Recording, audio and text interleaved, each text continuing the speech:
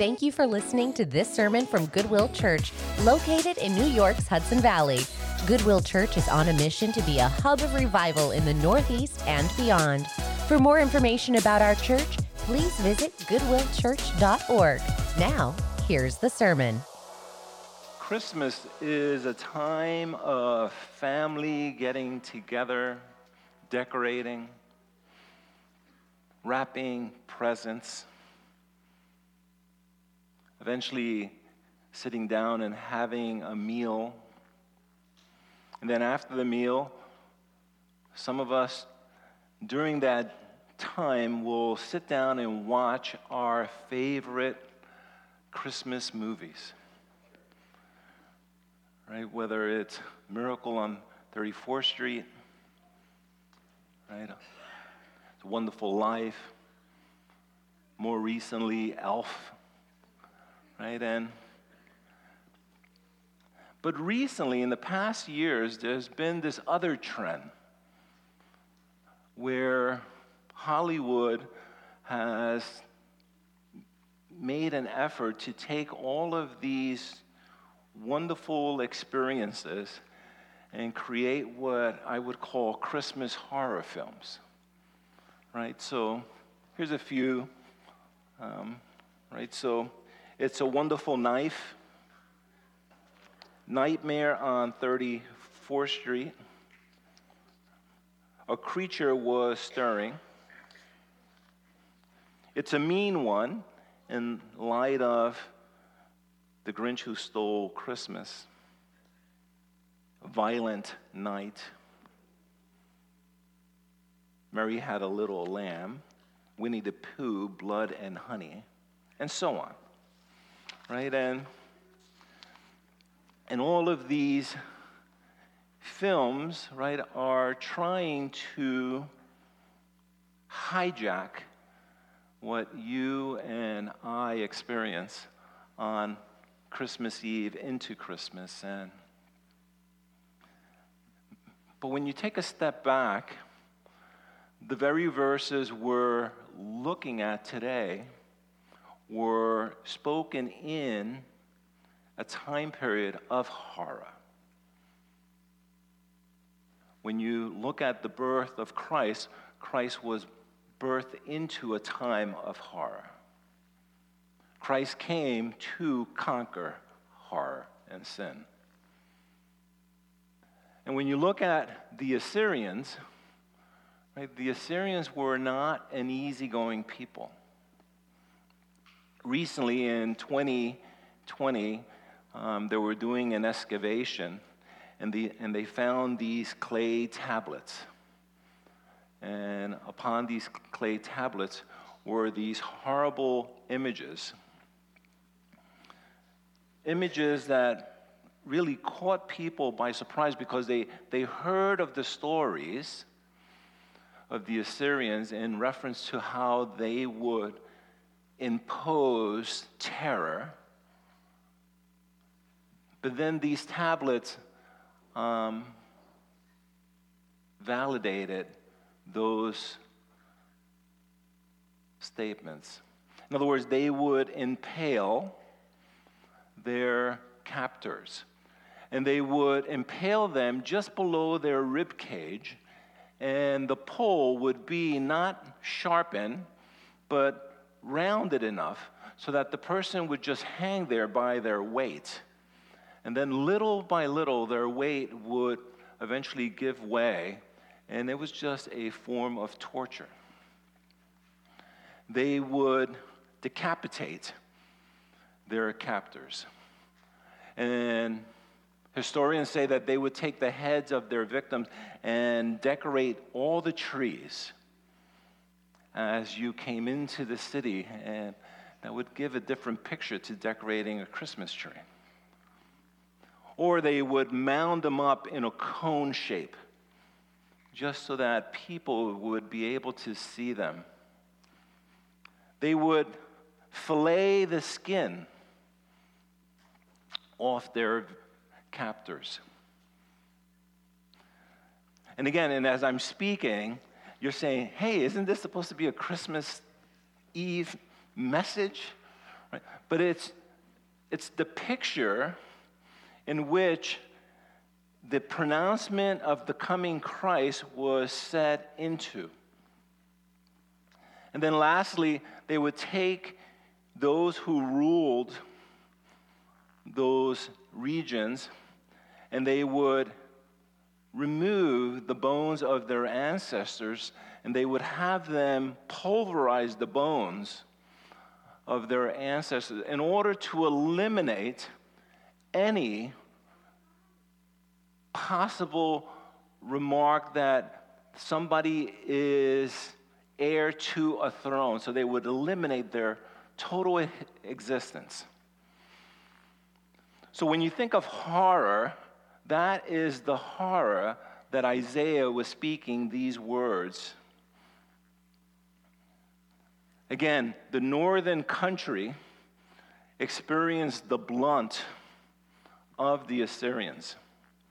And as they made their way to Judah, that would have been during 734 to 732 BC. And if you were to come to a trip to Israel with us, we would make our way to this little place, a little fortress called Lachish, right? And that's an important place because that's where the Assyrians wanted to set up a camp in order to attack Jerusalem from the south. And when they discovered this fortress and they started to excavate, they found something very odd in the ground. About 30 feet down, there was a band of just dark ground, dirt. And as they excavated and they did their experiment, they found that it was just tainted by human blood. Because eventually they would conquer this little fortress, and everybody and everything that lived in the fortress was slaughtered. And they said that the blood flowed like rivers. So when you and I go to this place, and we are walking up the entrance, you can see this band of black dirt. And it's just to show the brutality of the Assyrians. And here's what I would like for you to picture that based on the reading of these 7 verses. And again, today we're going to be just focusing on verses 4 and 5, but I just need you to hear what Isaiah was communicating. But there will be no more gloom for her who was in anguish. In the former times, he brought into contempt the land of Zebulun and the land of Naphtali. But in latter times, he has made glorious the way of the sea and beyond, and the land beyond the Jordan, Galilee of all the nations.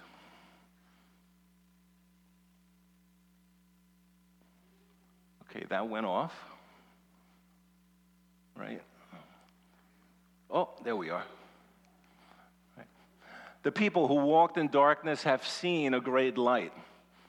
Those who dwelled in the land of deep darkness, on them has light shone. You have multiplied the nations. You have increased its joy. They rejoice before you as with joy at the harvest, as they are glad when they divide the spoils. For the yoke of his burden and the staff for your shoulders and the rod of the oppressors you have broken as on the day of Midian. For every brute of the trampling warrior in the battle tumult and every garment rolled in blood will be burned as fuel for the fire. For to us a child is born, to us a son is given, and the government shall be upon his shoulders, and his name shall be called Wonderful Counselor, Mighty God, Everlasting Father, Prince of Peace.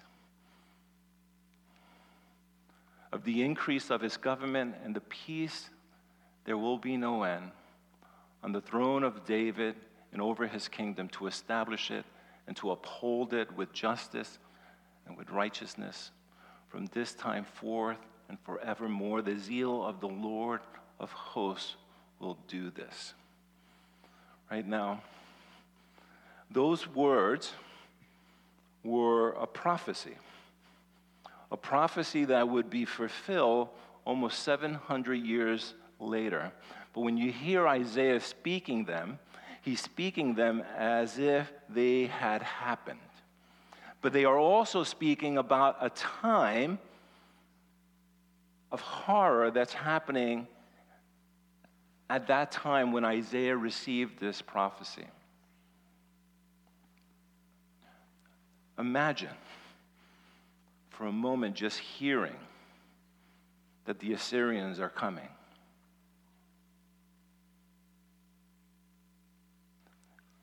And the northern country has already been demolished. And it is the northern country that will experience the glory of God first.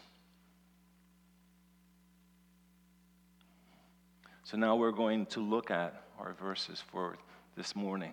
For the yoke of his burden, and the staff for his shoulders, and the rod of his oppressors, you have broken as on the day of Midian. Now, this verse references a few different events. In general, it should remind you, if you're a reader of the Old Testament and you are well-versed, it should remind you of the time where God led his people out of Egypt because of the term yoke, of that burden, the staff of his shoulder, the rod of the oppressor. Right? Because when you read Old Testament, it's supposed to at times point you back to these big events that God did among his people. And yes, and when you read it, it should also remind you of Gideon. Specifically, Gideon's chapter 7, verses 22 through 25. That's where God is having a conversation with Gideon, right? And God says, you know what? I've seen the size of your army. You got too many people. You got to cut it down. You got to cut it down. And eventually he's down to 300 fighting men. But they don't even have the tools to fight. What he gives them is a trumpet. It's like, what? Right? But with that, right, it isn't the people that defeat the coming warriors. It is God who defeats them for them. Right? And that is something I need to remember every single day of my life. It isn't I who wins the battle, but God. And then he would say, for every boot of the trampling warrior in battle tumult, and every garment rolled in blood will be burnt as fuel for the fire. Right, so that's every warrior, everybody who was involved in the campaign. There's going to come a time where you return back home, and because of peace, I won't need the instruments of war. I will be able to take off my boots. I will be able to roll up all the garments that have the blood stains of all the people that have died around me. And I will be able to burn them because I will not need them anymore.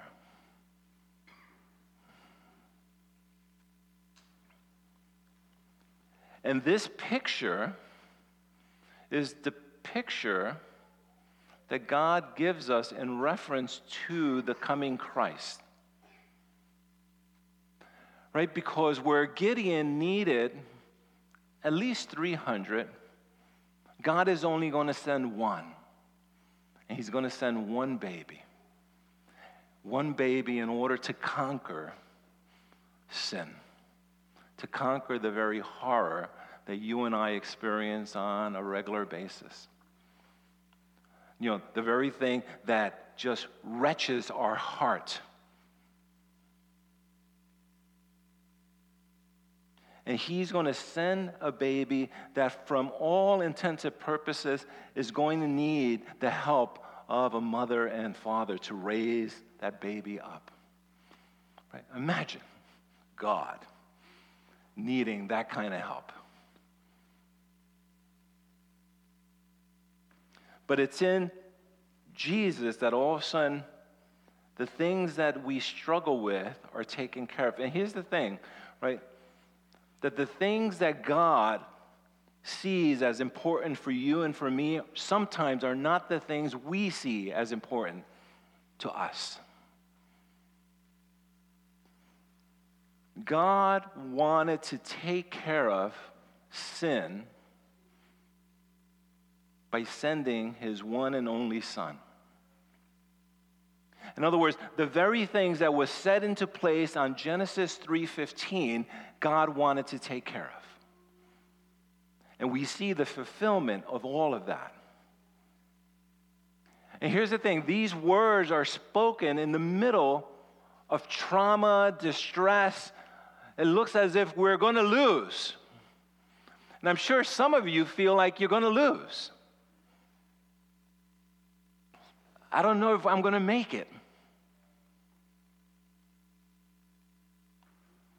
And here's my encouragement, right? There is not a single thing that you and I go through that will quiver God on his throne. Right? Just think about it for a moment. How many times have you and I gone, oh, I can't believe this is the worst thing I've ever gone through? Only to find out 5-6 months later that we find ourselves in the middle of the worst thing we've ever gone through. And then 5-6 months later, oh, it's the worst. No, God is with us through every valley. As it says in Psalm 23, yea, though I walk through the valley of shadow of death, I will fear no evil. Why? Because God doesn't leave us in the valley. He leads us out of the valley. That is the God we worship. In other words, he takes care of every aspect that you haven't even thought of yet.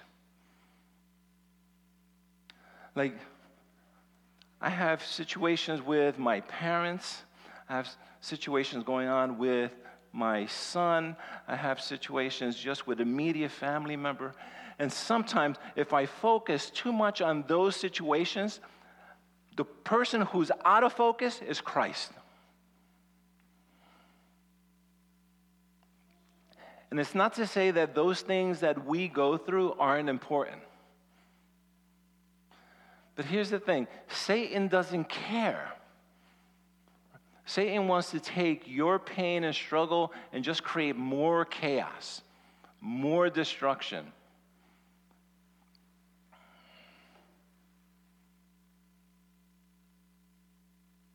But God himself has a plan. And here's the thing, right? It's a plan that he gives us enough information, but he doesn't give us all the details. And guess what you and I struggle with? We want details. How's this whole thing going to work out, Lord?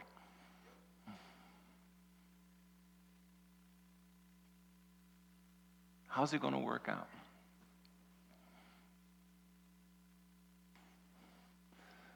But in the beginning of Isaiah talks about a promise. And it's a promise that you and I can hold on to. It is a promise of Christ's peace where he conquers all war. Right, so here are these words from Isaiah 2. I'm going to read from verse 2 to verse 4. It shall come to pass in the latter days that the mountain of the house of the Lord shall be established as the highest of the mountains, and shall be lifted above all the hills, and all the nations shall flow to it. And many people shall come and say, Come, let us go up to the mountain of the Lord, to the house of the God of Jacob, and he may teach us his ways, and that we may walk in his path. For out of Zion shall go the law and the word of the Lord from Jerusalem. He shall judge between the nations and shall decide disputes for many people. And they shall beat their swords into plowshares and their spears into pruning hooks. Nation shall not lift up swords against nations, neither shall they learn war any more. Imagine about no more war, right? So here's how you have to read these verses, right? Isaiah is saying that in Christ there will be no more war. So we have to live out our lives as if there is no more war.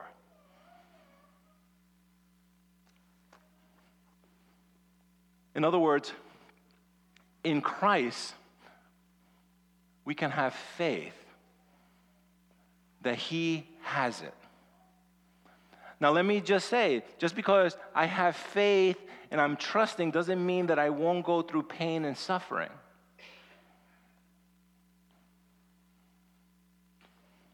Right? Because we're reminded in the Gospel of Matthew, blessed are those who are persecuted for my name's sake, for theirs is the kingdom of heaven. Right? So sometimes there is pain and suffering.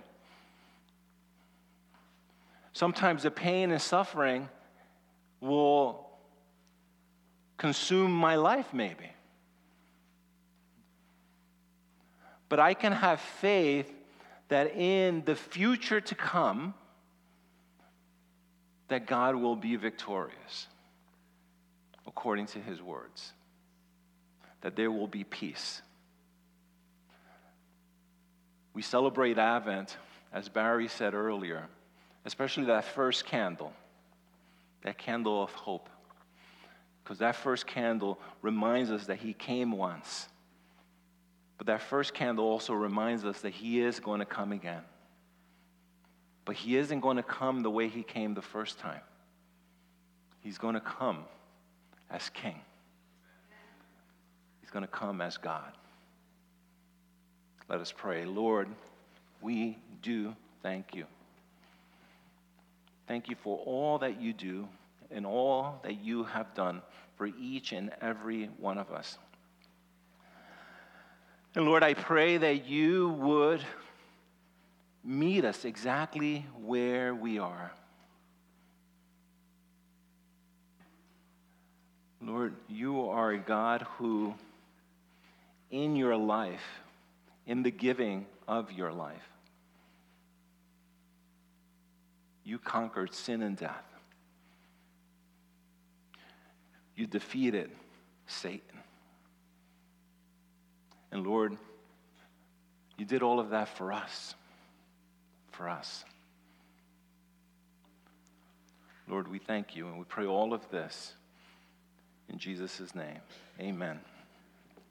As we prepare to receive and partake of the Lord's table,